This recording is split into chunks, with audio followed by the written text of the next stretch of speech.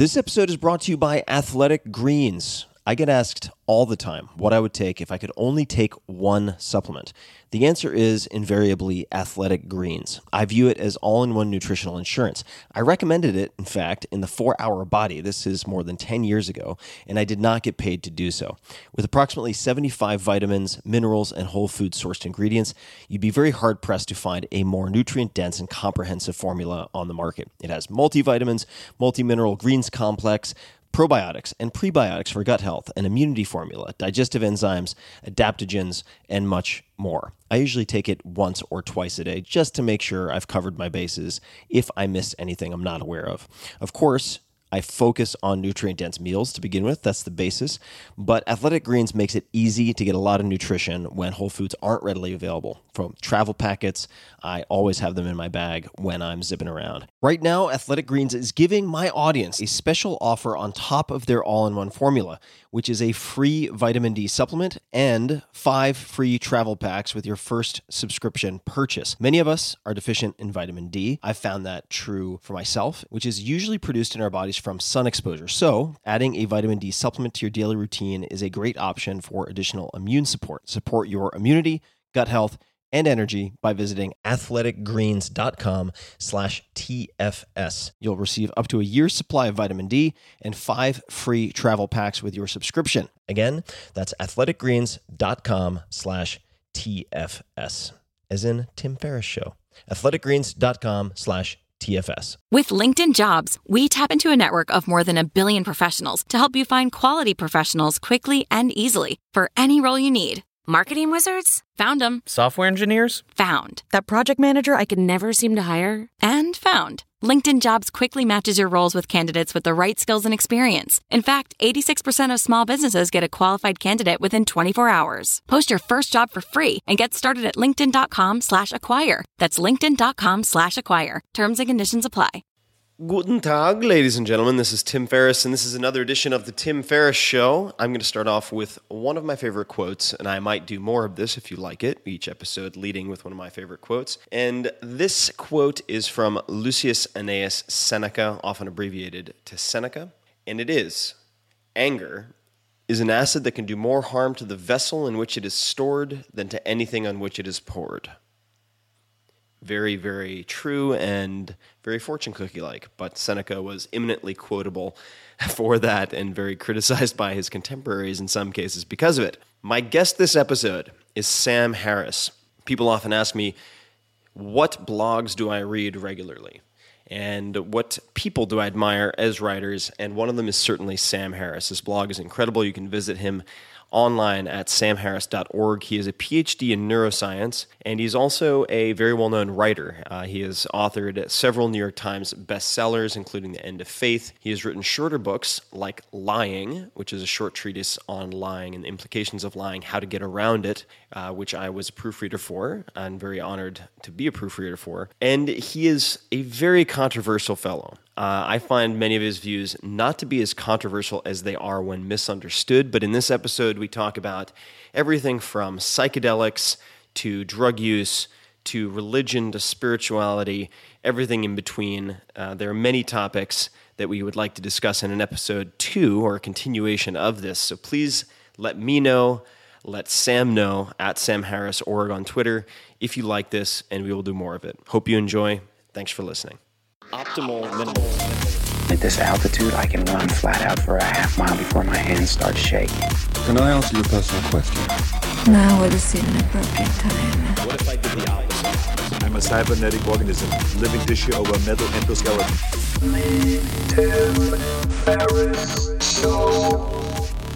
Sam Harris, my good man, thank you for coming on the show. I appreciate it. Thanks for having me. Yeah, congratulations on the podcast. Thank you. Thank you very much. I was trying to turn back the clock and figure out how we first met or connected, and I couldn't figure it out. I was actually hoping that you could tell me. Do you recall offhand how that came to be? I think we met in a bathroom at the TED conference. Oh my God, that's right. Yeah, it's one of those awkward moments where you both leave the urinal and then have to introduce each other. I'd totally forgotten about that. Yeah. That is That is a memory. How did I forget that? That makes me worry about my sort of cognitive health.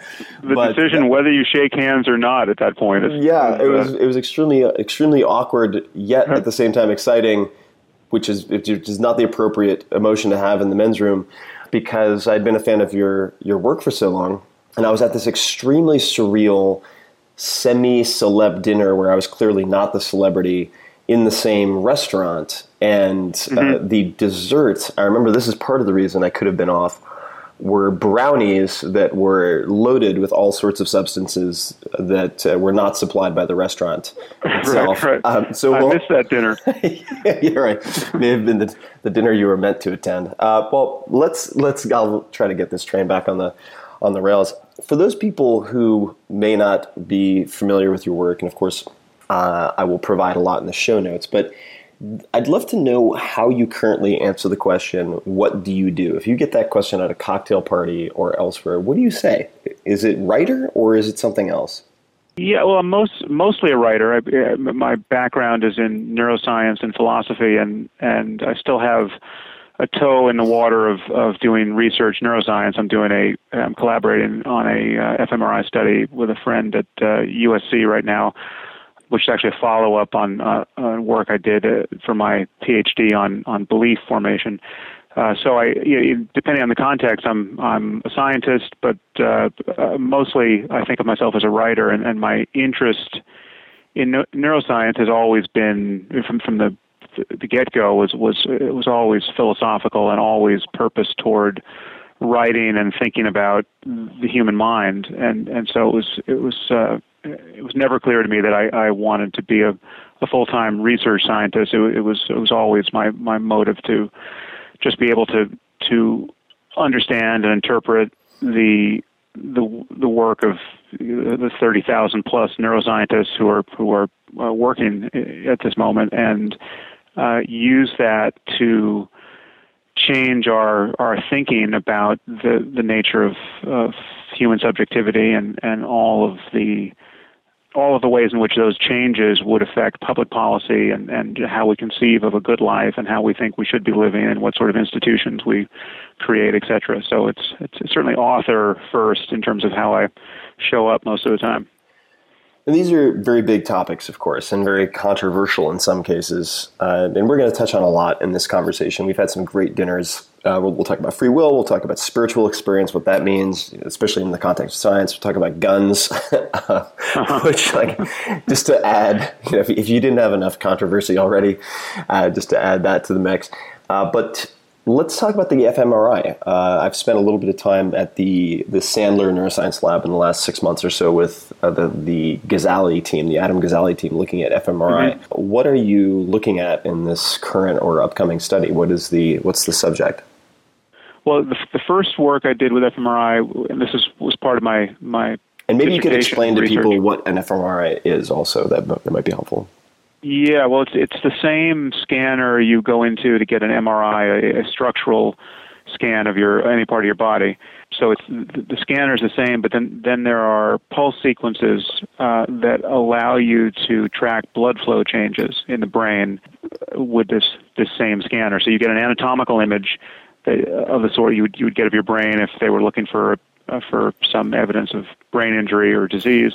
But then you can get a statistical map of blood flow changes in more or less real time, and blood flow changes track to a first approximation changes in neuronal firing. So where neurons get more active, that real estate calls for more blood, and there's a bit of a time lag, but this method of observing changes in neuronal activity in the brains of healthy thinking people is pretty well validated at this point, and it gives you a clearer picture of what's going on in the brain than a similar method of functional tracking like EEG that people are probably familiar with, where you're just getting electrical changes at the surface of the scalp. That's very hard to use to localize what's actually going on inside the brain in various structures. So fMRI and PET are really the best ways to get a good local picture of changes in blood flow. And so I did, for my PhD work at UCLA, I studied belief and disbelief and uncertainty, and looked at what was different about a brain that believed a proposition like 2 + 2 = 4 versus a brain that disbelieved a proposition like 2 + 2 = 5, and then compared both of those states to just frank uncertainty. Whether you give someone an equation they can't solve, and they know they can't solve it, and they just don't know whether it's true or false. And I did that across many different domains of thinking. It wasn't just math; it was ethics. It was a person's autobiography. It was geography, and I think we had 8 categories. And then we did a follow-up study where we had selected our subject pools to be atheists or devout Christians, and we looked at religious belief versus ordinary beliefs, and found that religious belief was very much like any belief. So to believe that you're sitting on a chair or that you're in San Francisco, it had something important in common with the belief that Jesus was born of a virgin, etc. Because which was really my hypothesis going in, that we have this one mode of representing reality in our thoughts, and we do truth testing on those linguistic propositions, and it requires very different kinds of processing to judge whether a mathematical statement is true versus an ethical statement, like torturing kids is wrong.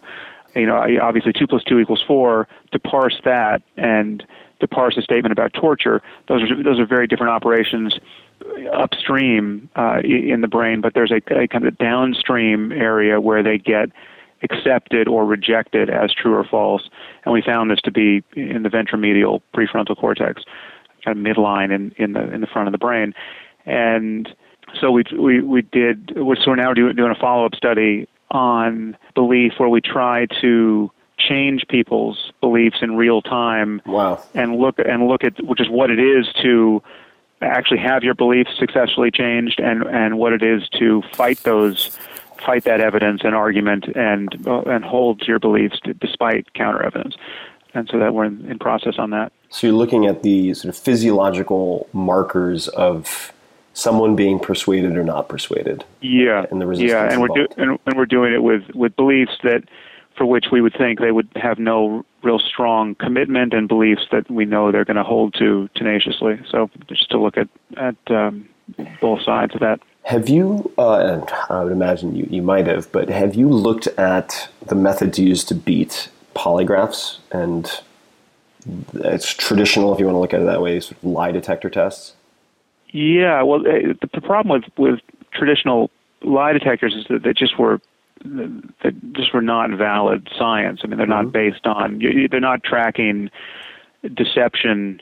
They're tracking anxiety in a sense, right. and then physiological arousal in a very peripheral sense. We're not talking about brain imaging. We're talking about whether somebody's palms are sweaty. Right. And so there are many tricks to beating traditional polygraphs, but the fundamental problem is that they just were going to be beaten by happenstance anyway. You're going to have truth tellers who were found to be liars, and liars who were found to be truth tellers just because the methodology isn't valid. And the National Science Foundation at some point, about 10 years ago, I think, came out and just said this is phrenology. This is not science, and no important decisions should turn on this.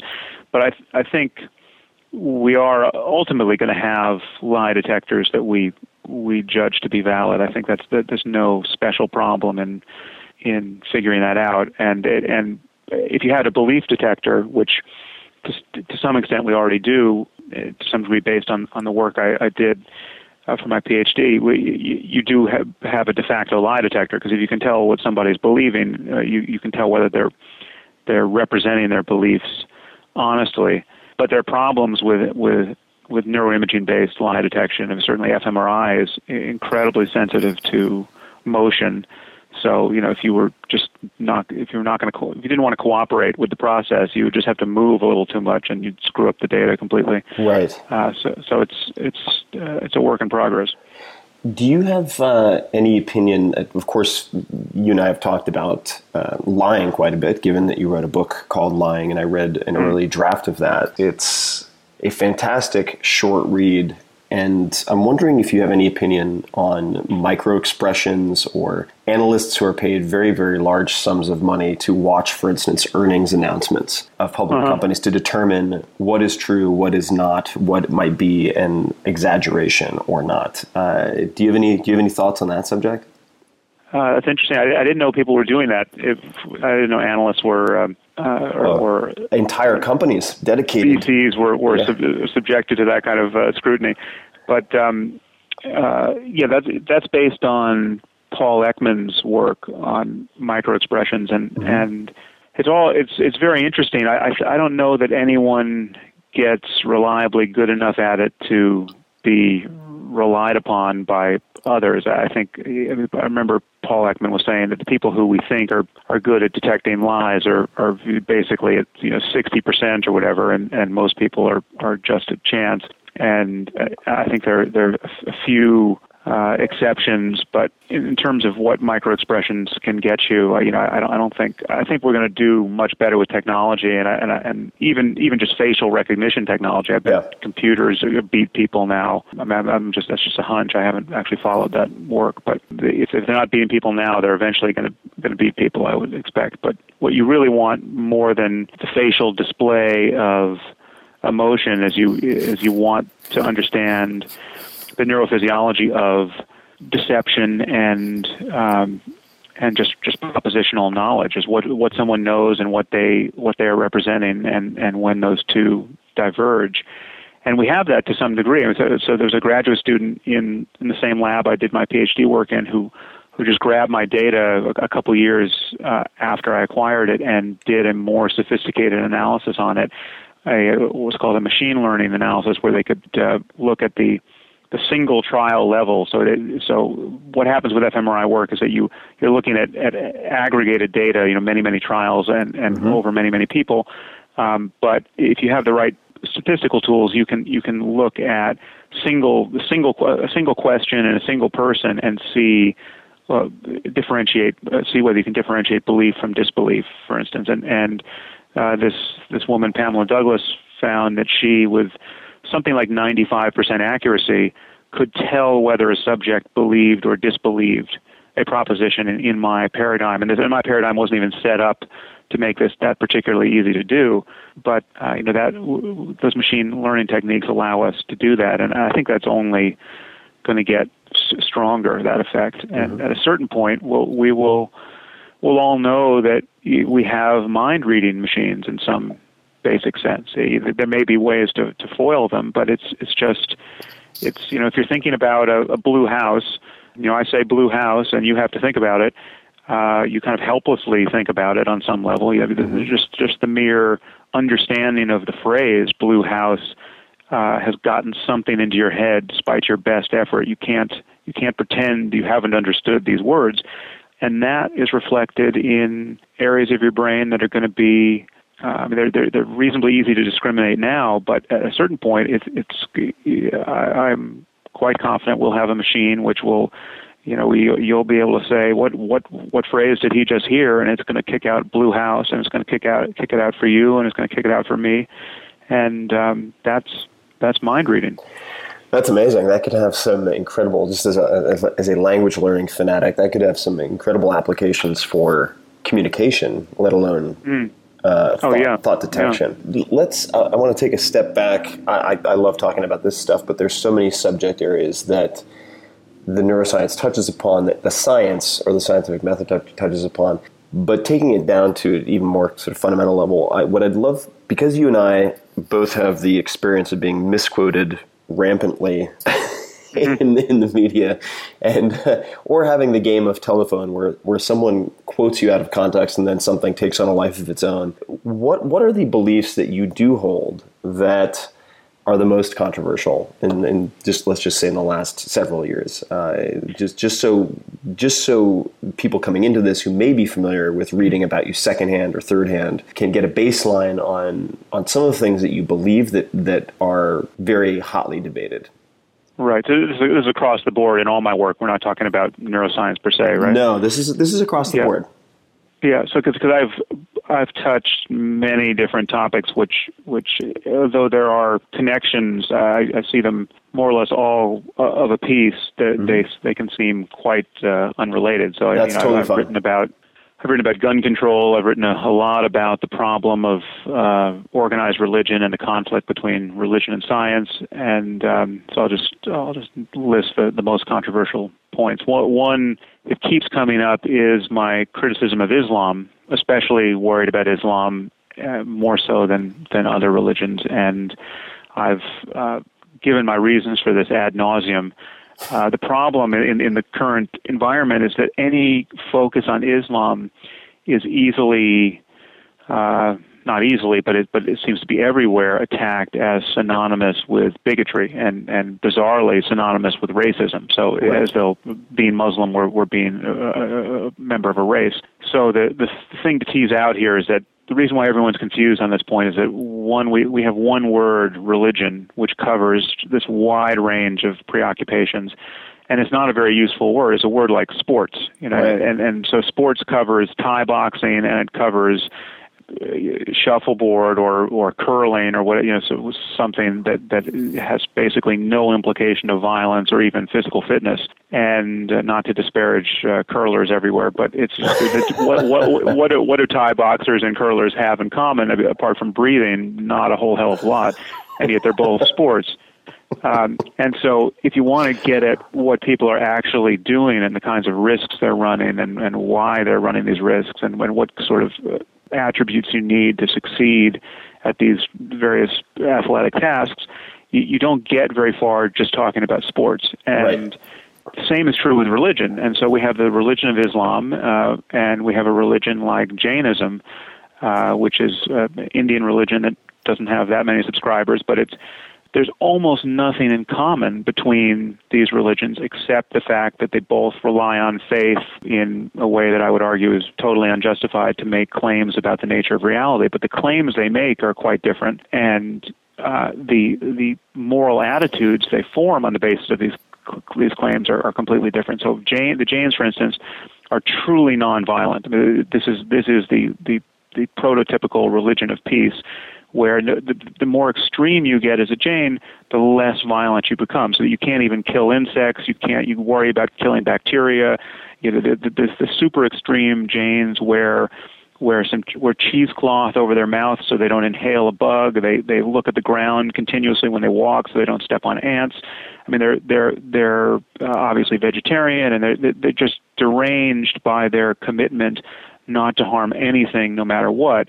Now, those people are not going to become suicide bombers. No matter how we mistreat the Jains, they're not going to start flying planes into our buildings, and they're not going to form a death cult that worships martyrs. It's just not going to happen. It's just you can't make sense of it in light of their core beliefs. Well, it's antithetical to the core doctrine. Yeah, and with Islam, by comparison, you have a doctrine of jihad, which really is a doctrine of holy war. You have a doctrine of martyrdom, which says that the only certain and swift way to get directly into paradise and be with Allah is to be martyred. And it's incumbent upon every Muslim to defend the faith with violence when the faith is attacked. And it's not an accident that people think that cartoonists and novelists should be murdered for blaspheming and that apostates should be killed, because the penalty for apostasy under Islam really is death. So, if I convert to Islam today and tomorrow I say, I just took another look at the Quran and it's just total bullshit, I'm deconverting right now, the penalty for that is death. And there's no one who can tell you that it isn't except those who are ignorant or lying about the faith. So it's totally rational to be concerned about Islam at this moment in a way that one isn't concerned about Jainism or Buddhism or Mormonism or any other religion. And given the level of white guilt in this world and our understandable commitment to pluralism and multiculturalism, and our guilt over the crimes of or the errors we have made in our own foreign policy and the previous crimes of colonialism, it's so easy for people to claim that a criticism of Islam is tantamount to bigotry or racism, and they get away with it in every liberal newspaper on earth at the moment. They've almost successfully made it impossible to parse this issue, and it's a huge problem. So that's the first thing that's hugely controversial in my bio, and then wrapped up in that are lies about positions I've taken. So, for instance, in my first book, The End of Faith, I talk about essentially the game theoretic problem of nuclear proliferation and the possibility of nuclear war. And this is very brief. It's like 2 paragraphs. I talk about how we had this doctrine of mutually assured destruction with the Soviet Union, and that worked because no significant number of people on either side were eager to die and get to paradise. And I said that we're not going to be able to have a doctrine of mutually assured destruction with a regime that has long-range nuclear weapons that can reach the major cities of the United States and Europe, that is peopled by essentially the Taliban or Al-Qaeda or the psychological equivalent of the 19 hijackers. If we are in the presence of people who we are sure are really ready to be martyred, and they love death as much as we love life, and we believe that that's who we're in the presence of, and they now have this technology, then the first use of nuclear weapons becomes a matter of life and death, and it's just an obscene situation for us to wander into, and we have to anticipate it. Now, that all got summarized by some very unscrupulous people as,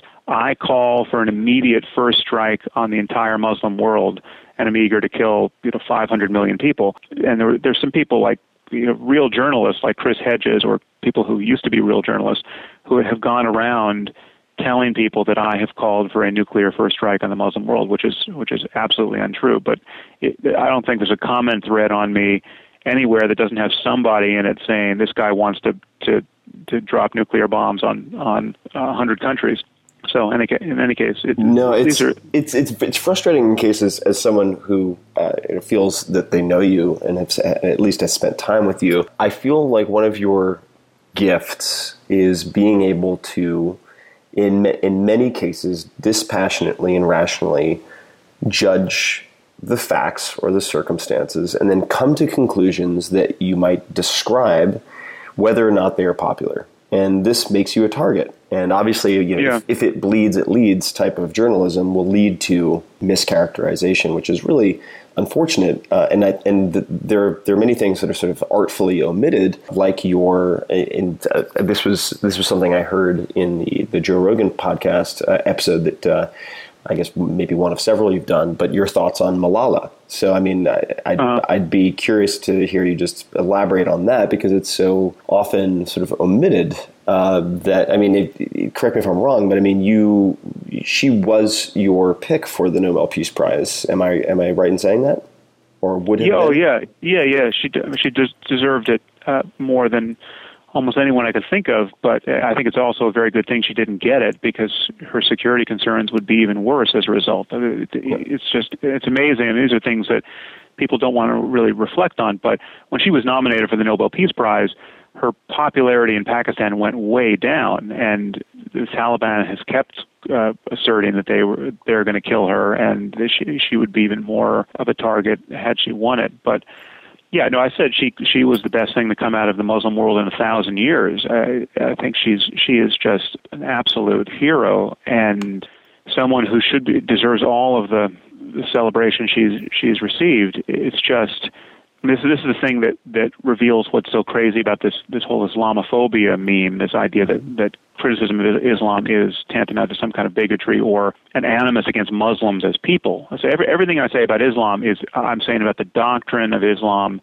and its consequences on the behavior of people and their thinking. But this has nothing to do with being bigoted against Muslims as people, and certainly not bigoted against dark-skinned people or Arab people. And one of my main concerns about Islam is the amount of suffering visited upon Muslim women throughout the developing world. So people like Malala, she was shot in the head by a Taliban gunman for the crime of going to school. And what scares me about that situation so much is that in most circumstances, you think, well, any guy who could do that must be a psychopath. He must be some guy like James Holmes or Adam Lanza or one of these spree killers we have here who represents nothing other than his own psychopathology. But that's not true. I don't know anything specific about this Taliban gunman, but what I know is that it's statistically impossible that all jihadists are psychopaths. And we know enough about the biographies of many of these men to know that these are not low-functioning, depressed, suicidal people who have nothing to live for. These are, functionally, the quarterback of the football team decides he's got lots of opportunity in life, and he may have a degree as an engineer, but then he also decides that dying in defense of the faith and getting to paradise is the best use of his life, and oppressing women who are essentially have no other purpose in life but to reflect well on the honor of their men. Oppressing them is a totally rational thing to do, and a necessary thing to do. And so, yeah, I think Malala is a great symbol and deserves all the praise she's gotten.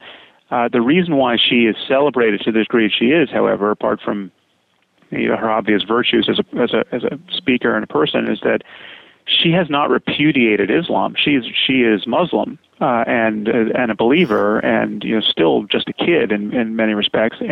But someone who's very much like her, who is often vilified on the political left, is my friend Ayaan Hirsi Ali, who's a Somali woman who emigrated to Holland, fleeing a forced marriage when she was 20. And very quickly learned Dutch and got a degree in political science and became a member of the Dutch Parliament. And there in Parliament fought for the rights of Muslim women living in Holland who were living with men who had imported all of these same practices of female genital mutilation and other forms of coercion. And her collaborator on a film, Theo Van Gogh, was killed, and a note suborning Ayaan's murder was pinned to his chest with a knife, and she has ever since lived in essentially perpetual flight from theocrats who want to kill her, and also under the perpetual shadow of criticism from liberals who attack her as a bigot because she says, in very much in the same terms I'm expressing here, that there's a unique problem with Islam at this moment in history, that Islam is not just like every other religion. It is certainly not a religion of peace, and all of the oppression we see of women in the Muslim world is not an accident. It actually has a very strong scriptural foundation. For the crime of saying those things, I mean, as a woman who came from Somalia, who suffered herself female genital mutilation and has been running from bearded men who want to kill her, she still doesn't have the right to say that. You might have noticed that she was just invited and then disinvited by Brandeis University. She was offered an honorary degree, and then there was protest by a handful of Muslim organizations, and they disinvited her and removed the honorary degree. Our liberal institutions are getting bullied by theocrats under the guise of political correctness and multiculturalism, and it's really it's depressing. So if you take this, I mean, I've observed this particularly, for lack of a better description. I mean, sort of the people who are most worried of being labeled racist themselves, sort of liberal white males, are the first to dogpile on people. Almost in a new form of like McCarthyism, to label others racist, which is sort of the ultimate cop-out in terms of character assassination in a lot of ways. And what is if we take that behavior, which is becoming very, very common, and that it then becomes this horrible sort of self-perpetuating phenomenon where people are more and more disinclined to speak out against things they think to be wrong for fear of being labeled a racist or whatnot. If this sort of trend continues unabated, like where does that take us? I mean, where do you think that's going to end up? Where it's like, all right, you can't, no cartoons, no this, no teddy bears, no, like when you sort of extrapolate this out, if there aren't people who intervene to try to correct this sort of madness on some level, what happens? I mean, where do we end up? Well, to some degree, we've slid halfway there. I think we have. And I argued this at one point on my blog in a piece. I think the title was "The Freedom to Offend an Imaginary God," which got a fair amount of play at some point when it came out. Something that happened in the news. I now forget what, and I wrote about it there. And the point I made is that we actually have already forfeited our free speech on this topic voluntarily. I mean, we've just given it away with both hands. We technically still have free speech, but just think about, and the example I gave in this piece is, you just think about the play, the Book of Mormon, and imagine trying to stage a similar play about Islam. I mean, what would have happened? So what happened with the Book of Mormon is that the Mormon Church wasn't happy with it, and the way they protested is they took out ads in playbill for the Mormon faith, right? Which is a totally cute, good-natured maneuver to try to trumpet the virtues of their religious bamboozlement in the context of its criticism in this play.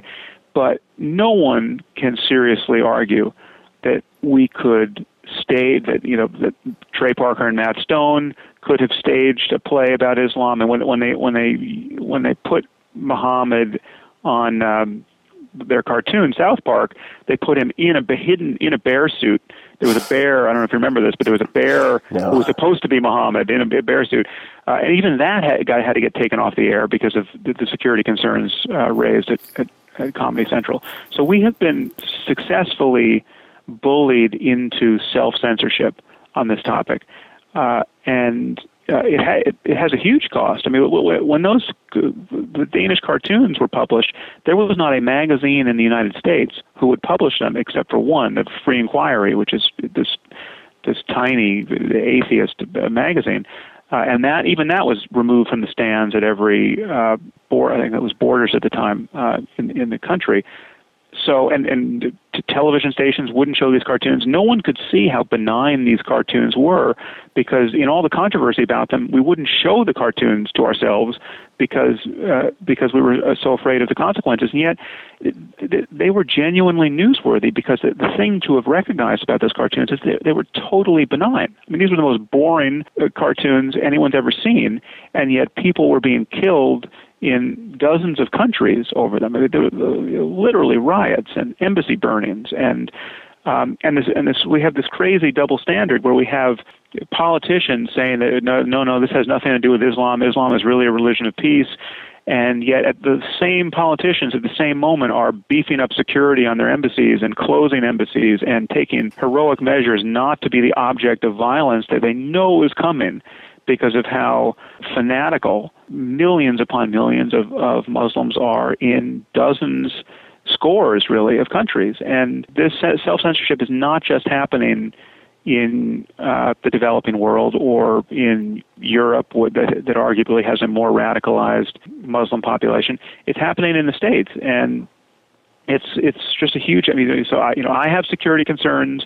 They're nothing like someone like my friend Ayan's or Malala's, but it's just, people see what a hassle it is to deal with the consequences of making sense on this issue, and the hassle ranges from real security concerns where you have to take steps, not to get injured or killed, to just the hassle of being criticized as a racist by people who haven't thought this through, or people who are just cynically using that angle to defame you.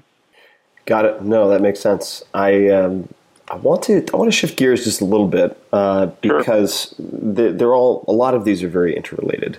There's the sort of anti-religion.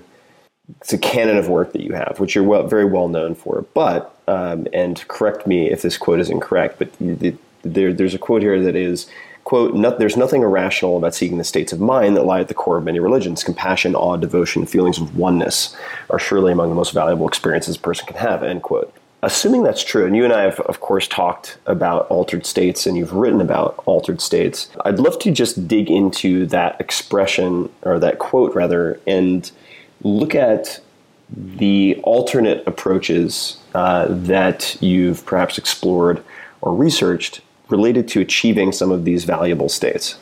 Mm-hmm. Yeah. So in the beginning of my career, as you point out, I spent a lot of time criticizing religion and criticizing it for its obvious harms. And but one of its harms that's not so obvious is that it keeps us talking about this positive end of human experience, the self-transcendence and highly normative states of consciousness in first century or 7th century terms. And most people, most of the time, think that the only way to capture, quote, spiritual experience and one's interest in it and the ways in which one would explore it is to some degree indulge the myth-intoxicated language of the Iron Age. There's just no way to talk about it otherwise. Science hasn't given us the tools to talk about it. Secular culture doesn't give us the tools to talk about it. And so we're left talking about being Christians and Muslims and Jews and Buddhists and organize our lives around those really incompatible, the incompatible truth claims and doctrines that you find in those religions. And people, very smart people who are secular in every other way, think there's no alternative to that. And so one of my main interests now is in articulating an alternative, because clearly there are extraordinary experiences that people have, and many of these experiences do lie at the core of many of our religions. And so, to take Jesus as an obvious example, and who knows who Jesus actually was, and what is historically true in the New Testament. But let's just say, for argument's sake, that there really was a guy who loved his neighbor as himself and had this extraordinarily charismatic effect on the people around him, and bore witness to this possibility of a kind of radical self-transcendence. Well, that clearly, that whatever's true there is deeper than Christianity, and it's not reducible to Christianity. In fact, Christianity has to be a distortion of that truth, and we know this because Jesus isn't the only person who's had that experience. There's the Buddha, and the countless contemplatives through the ages can attest to this experience of, for lack of a better phrase, unconditional love, and that has some relationship to what I would call self-transcendence, which I think is even more important. And so there's this phenomenon that's clearly deeper than any of our provincial ways of talking about it in the context of religion. And so there's a deeper truth of human psychology and the nature of consciousness, and I think we need to explore it in terms that don't require that we lie to ourselves or to our children about the nature of reality, and that we don't indulge this divisive language of picking teams in the religious in the contest among religions.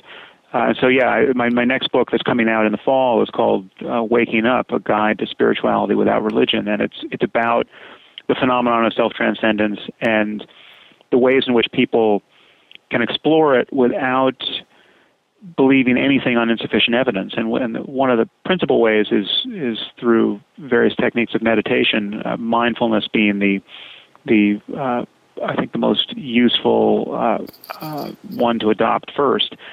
There's also the use of psychedelic drugs, which is not quite the same as meditation, but it does, if nothing else, reveals that the human nervous system is plastic in a very important way, which means your experience of the world can be radically transformed. You are tending to be who you were yesterday by virtue of various habit patterns and kind of physiological homeostasis and other things that are keeping you very recognizable to yourself. But it's possible to have a very different experience, and It's possible to do that through pharmacology. It's possible to do that through some kind of crisis, or it's possible to do it through a deliberate form of training like meditation. And I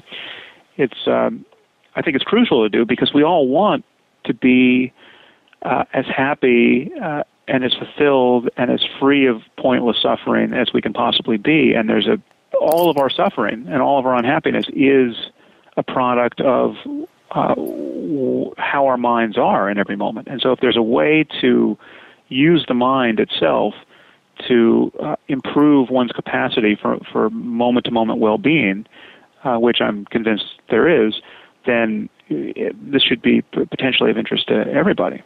So a couple of quick questions on all of those subjects. So the first I'd like to touch on meditation. I think we can probably touch on this briefly.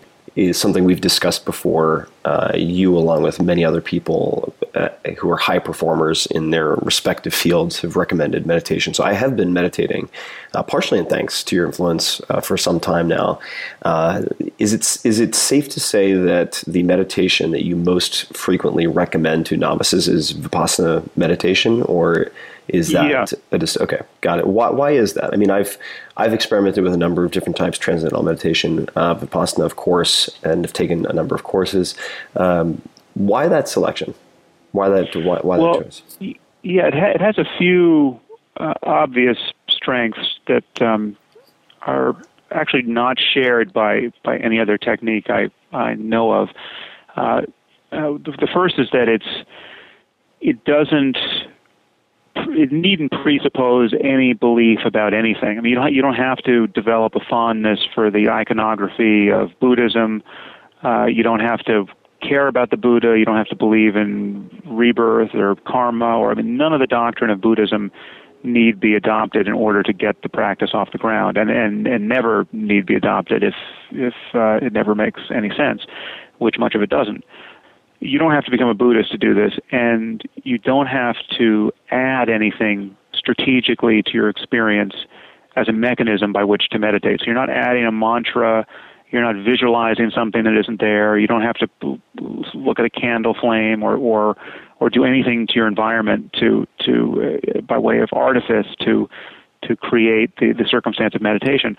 All you're doing is paying exquisitely close and non-judgmental attention to whatever you're experiencing anyway. So, and the first technique you use to be able to train that capacity is to focus on your breath, which you always have with you, and is just an easy object to focus on. But it doesn't even have to be the breath. I mean, mindfulness is just that quality of mind which allows you to pay attention to sights and sounds and sensations and even thoughts themselves without being lost in thought and without grasping at what is pleasant and pushing what is unpleasant away. So just being wide open to the next sensory or emotional experience that comes careening into consciousness. That is mindfulness. And so in some sense, it's not even a practice. It is just the state of not being distracted and being aware. And you have to. It feels like a practice in the beginning because it's hard to do. We're so deeply conditioned to be lost in thought and to be having this conversation with ourselves from the moment we wake up to the moment we fall asleep. There's just chatter in the mind, and it's so captivating that we're not even aware of it. I mean, we are essentially in a dream state, and it's through this veil of thought that we go about our day and perceive our environments. But we're just talking to ourselves nonstop, and until you can break that spell and begin to notice thoughts themselves as objects of consciousness just arising and passing away, you can't even pay attention to your breath or to anything else with any kind of clarity. And so initially you have to develop some concentration and get mindfulness tuned up so that you can pay attention. But once you can pay attention, it doesn't matter what you pay attention to. There's nothing in principle that is outside the meditation practice. There's nothing that's in principle a distraction. You don't need a quiet environment. You can have loud construction noises going across the street, and that's just as good a circumstance for meditation as anything else. And so those are the main reasons why I think it's the in terms of being designed for export outside of Buddhist culture or religious culture generally, and becoming a tool for our intellectual lives in a secular scientific context, I think there's nothing like it. What resources would you suggest for someone who wants to try to educate themselves or dive in as a novice in terms of books, resources, websites for mindfulness and meditation?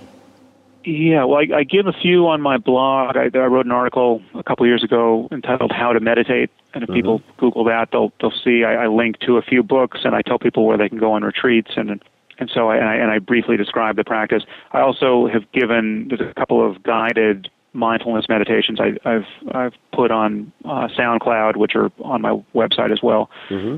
So people can, and there are other guided meditations out there that people can use, and in the beginning people find that very helpful to have somebody's voice, essentially reminding them to not be lost in thought every few seconds. It's because what happens in the beginning for people, and this happened to me in my practice for at least a year. I think it was a year before I went on intensive silent retreat.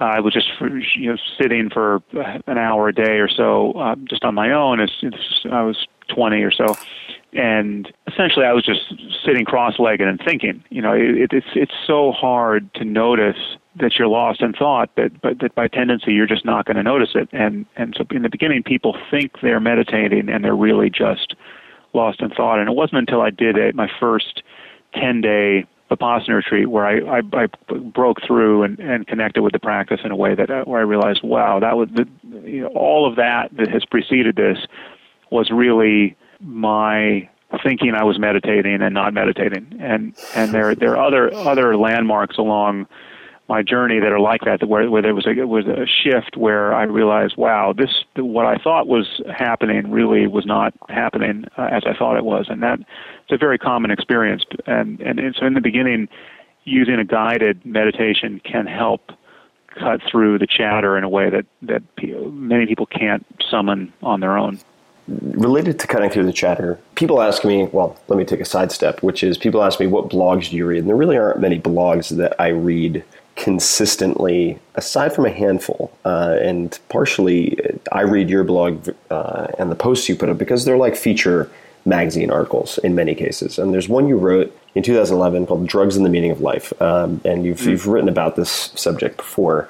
I have found certain hallucinogens in particular to be very therapeutically valuable for cutting through the chatter and sort of turning that off and bringing present state awareness to you in a very high definition way when used responsibly. And of course, as you point out in this piece, it's not to say that everyone should take psychedelics, but I'd be curious to know that one of the lines here that needs to be read in context, of course. But I have a daughter who will one day take drugs. Of course, I'll do everything in my power to see that she chooses her drugs wisely. But a life without drugs is neither foreseeable nor, I think, desirable. And then you obviously go through sort of how you might guide her to view these different subjects. And one of the closing lines in this paragraph is, but if she does not try psychedelic like psilocybin or LSD, at least once in her adult life, I will worry that she may have missed one of the most important rites of passage a human being can experience. And I agree with this. I'd be curious to hear sort of what particular drugs or psychedelic substances you found most therapeutically valuable in your own life, and how you suggest people think about this. Obviously, there are, you have to put the potential legal ramifications in perspective also, but what have you personally found most valuable and how so? Yeah, well, again, you found another paragraph where I was happy to court controversy, saying that I'll be disappointed if my daughter doesn't drop acid.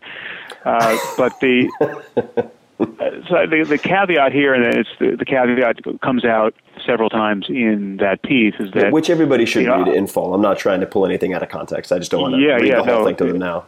I stand by every word, but there are a lot of words in there, and the caveat really is that I have an increasingly healthy respect for what can go wrong on psychedelics, and wrong in a way that I think has lasting consequences for people. And so, I mean, there's a lot that can go right with psychedelics, and to some degree, I think they're still indispensable for a lot of people. They certainly seem to be indispensable for me. I don't think I ever would have discovered meditation without having taken, in particular, MDMA, but MDMA and mushrooms and LSD all played a role for me in unveiling an inner landscape that was worth exploring. I mean, but for that pharmacological advantage, I think I was just my consciousness was such that I looked inside, I saw nothing of interest, and that's sort of the end of the conversation. You tell me that there's something profound to witness about the nature of my own mind. I don't see it. I just want to get on with the next thing in the world that seems fun to do or seems likely to lead to my success. Or I just was, a skin encapsulated ego who was just trying to get on with life and succeed, and thought he was very clever and didn't have the contemplative tools to see much of anything when he paid attention. And so that's the situation that many people are in, and many smart people are in that position. So I'm constantly meeting scientists and philosophers and highly articulate people who spend a lot of time thinking about the nature of the human mind. And when I talk to them about meditation or really any of these philosophical issues for which an ability to pay attention to the nature of your own consciousness is an advantage. So it's something like free will or the nature of the self or the possibility of self-transcendence. I'm meeting people who have, as far as I can tell, no ability to notice their inner lives. It's people who, some of them seem just simply not to have inner lives, but these are people who are very much the way I was when I was 18 and before I had had any experience with any of this. There's just, you're lost in thought and you don't know it, and that phrase lost in thought means nothing to you, and you don't have the tools by which to do anything with it, even if it meant something to you, and there's just nothing. You're cognitively closed to the data. And the data are there to be found. The most important point of which is the self you think you are is an illusion. This sense of being a self riding around in your head, this feeling of I, this feeling that everyone calls I, is an illusion that can be disconfirmed in a variety of ways. It can be its boundaries can be transformed in ways, or it can be completely cut through and vanish for a moment or a minute or potentially for the rest of one's life. And so it's vulnerable to inquiry, and that inquiry can take many forms. But the unique power of psychedelics is that whether or not there's a unique power and there's a unique liability. The unique power and liability is that they are guaranteed to work in some way. And this is a point that Terence McKenna always made. And right. Terence McKenna was a huge booster of psychedelics and a very articulate one. And he poo-pooed any other spiritual methodology, meditation and chanting and yoga, anything else that people brought to him, saying, well, can't you kind of get the same benefit without drugs? And his point was, well, you teach someone to meditate, you teach them yoga, there's no guarantee whatsoever that something's going to happen. They could spend a week doing it, they could spend a year doing it, who knows what's going to happen. They may just get bored, and they're going to wander away from this thing not knowing that there was a there. If I give you 5 grams of mushrooms or 300 micrograms of LSD and tell you to sit on that couch for an hour, you are guaranteed to have a radical transformation in your experience. It doesn't matter who you are, this freight train of significance is going to come bearing down on you, and we just have to watch the clock and know it's going to happen. And that's a fact. But so that's the advantage, because you're guaranteed to realize at the end of that episode that it is possible to have a radically different experience than you tend to have. And if you have a good experience, you're going to realize that human life can be just unutterably sublime, that it's possible to feel at home in the universe in a way that you couldn't have previously imagined. But if you have a bad experience, and the bad experiences are every bit as bad as the good experiences are good, you will have just this harrowing encounter with madness, and it's as pathological as any lunatic who's wandering the streets, raving to himself and completely cut off from others.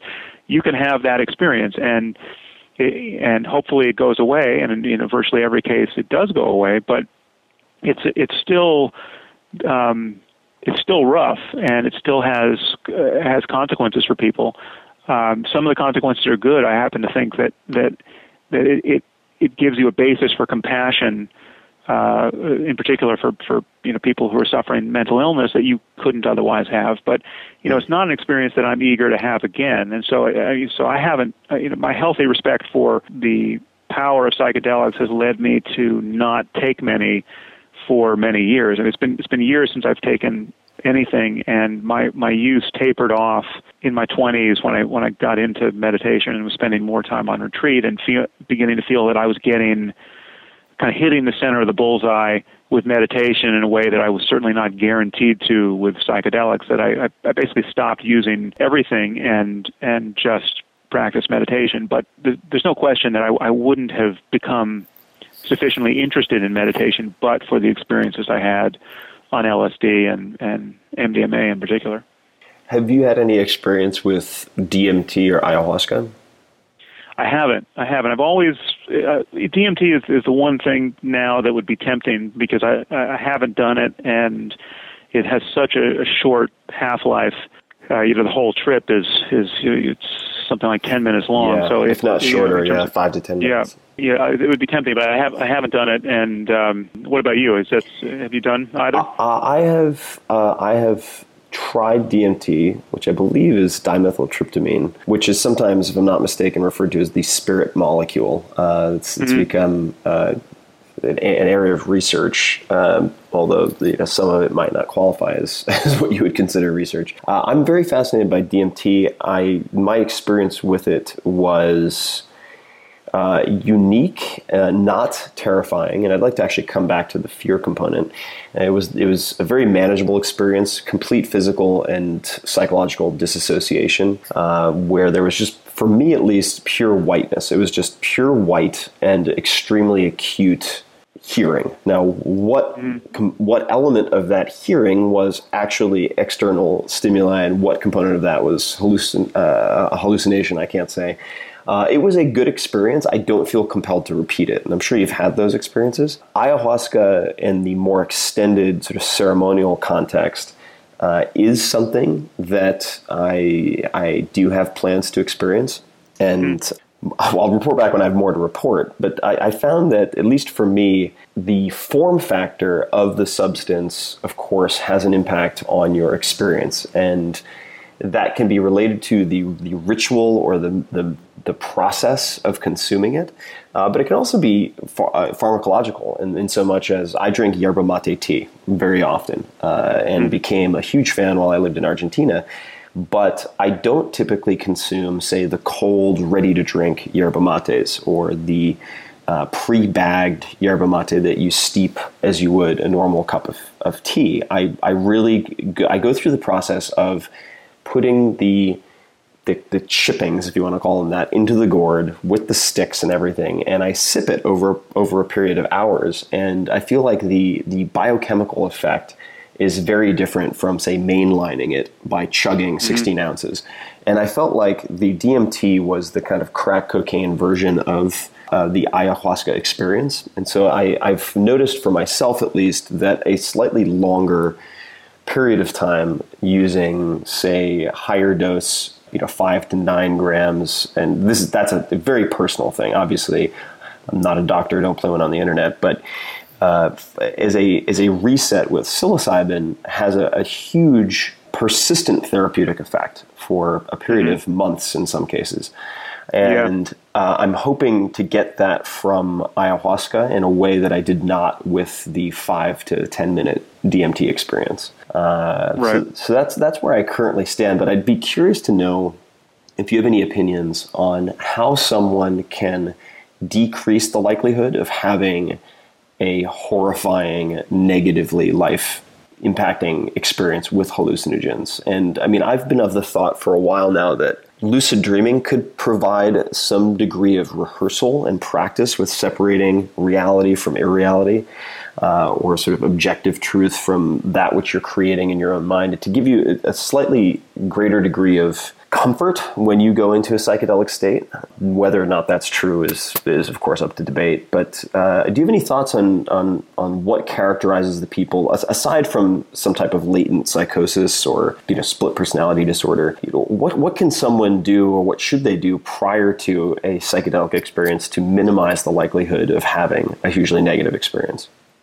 It's something I really don't have an answer for that I'm confident in. I would just be parroting the standard advice about set and setting, and your mental set going in, and your physical setting, and your social setting are obviously do a lot to set the trajectory of any experience. But there's a lot of uncertainty in there, and I've had experiences where my set and setting seemed perfect, and I just got catapulted into hell for reasons that I never understood, and there's no way to go back and understand them. So and I've had absolutely blissful experiences under conditions that were more or less identical.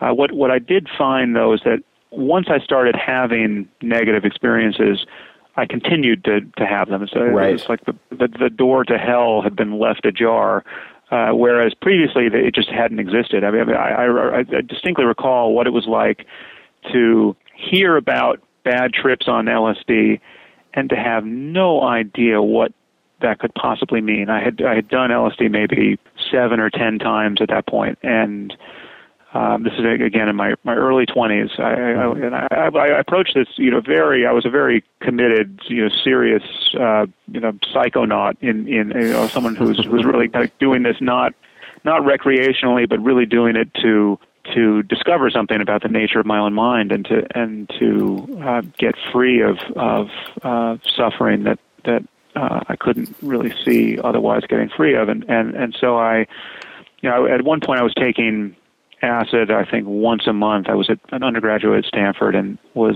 on the side, basically reinventing the 60s for myself, and reading about Eastern philosophy, and I had just started learning to meditate. I hadn't yet gone on my first extended retreat, and I was taking, I used an isolation tank once, and I was really trying to, and I had virtually no guidance apart from books, and I was just trying to explore all of this. And I would say for my first 10 trips on LSD, there was not even the subtlest intimation of the possibility of feeling bad on this drug. I mean, it was just, I just got launched into an experience of just the most diaphanous and gorgeous profundity, where the world was, it was just this shimmering reality bathed in energy, and I was a part of that energy, and all of the language of traditional mysticism made sense in a good way, without any of the dark night of the soul stuff coming in. But then the first time, so just you picture it, going into each subsequent trip, you would think, well, now my set and setting have to be perfect, because my expectation is that I'm going to just recapitulate this perfectly sublime and happy experience. I'm taking the same batch of LSD. I've now got this down to a science in terms of where I want to be and who I want to be with while I do this. And so I'm in beautiful nature. I'm in Muir Woods, or I'm just alone in my apartment, listening to good music or whatever it is. But I'm safe, and there's nothing sketchy that's gonna set me off. And I've never had a bad trip, but there was some first trip that went haywire, and then subsequently, no matter how good the highs were in my subsequent trips, that there was always something where I saw, wow, it could have just gone sideways there, or did go sideways for some period of time. And then it just the costs began to seem potentially too high for me, and the upside. I felt like I'd already gotten the benefit of essentially having advertised to this possibility of being much wiser and happier than I tend to be. And so then I just decided I would go at it through another door of meditation. But like you, I felt that the half-life of the positive effect of these good experiences was on the order of weeks and months. But I also felt that the half-life of the negative effects was just as long. So I had a bad trip, one bad trip, and I felt 3 months later I was still dealing with the neurophysiological consequences of that and the interpersonal consequences. Was that LSD or what was the substance? Yeah, that was LSD. Yeah, it seemed like it really seemed like a crapshoot. It just seemed like you're going to spin the wheel and see whether you're going to be a saint or a madman for the next 10 hours. And obviously you had a preference for which it would be, but not much control over which it would be. And the other issue for me with psychedelics is that what now I consider to be the crucial insight that is the center of the bullseye for what I would call a spirituality that is coincident with a 21st century psychology and secular science. The center of the bullseye insight comes to this point of the nature of the self and whether or not it's an illusion and whether one can cut through that illusion at will. If when you look for yourself, you fail to find it in a way that is clear and compelling and frees you from the tyranny of your own thoughts and the suffering you were experiencing a moment ago. That's the center of the bullseye for me, and the ability to do that is available through the practice of meditation, and psychedelics don't address that issue in a precise way. I mean, you can be hurled past any self problem on the right drug and experience kind of this glorious freedom from self. But one thing that you get with that is that you get this understanding, which I think is a fallacious understanding, that somehow freedom is dependent upon altered states of consciousness. That unless you're seeing everything in Technicolor or it's at the peak of the fireworks show, you're not going to be experiencing the most profound spiritual experience you can have, and certainly you're not going to experience it once you come back down and everything is normal again. But the insight into selflessness that you get through meditation is that ordinary waking consciousness, I mean, precisely the consciousness in which we're having this conversation, in which I can see my phone, and if you tell me to turn up the volume, I can do that, and then I can get my keys and I can get in the car and I can drive safely.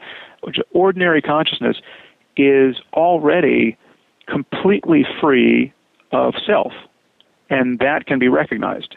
The place you want to be able to run that experiment is in ordinary waking consciousness. You don't need to be experiencing synesthesia for the first time on ayahuasca, and seeing, as Terence McKenna often describes, seeing people's meaning, visually beheld, and have a complete transformation of your sensory apparatus in order to experience the relevant loss of self. And so that's the other reason why I'm more focused on meditation than psychedelics at the moment. Well, that is a topic I would love to expand upon, maybe in a round two. I always enjoy our conversations. I want to let you get back to everything that you need to get back to. What I'd encourage everyone to do is read Sam's material directly. Listen to some of the debates or watch some of the debates. Go to samharris.org. The post that I referenced earlier, Drugs and the Meaning of Life, is one of many different articles that I would suggest checking out. Another one is The Riddle of the Gun, which maybe we'll get into next time we chat. But this is always fun for me. Sam, we need to hang out more. Yeah, likewise. And let's have round 2 sometime. No huge rush, but it'd be fun to grab a glass of wine sometime in the near future as well. That'd be great. I look forward to it. All right, Sam. Well, thank you very much, and I'll talk to you soon. Yeah, take care, bro. Okay, bye-bye.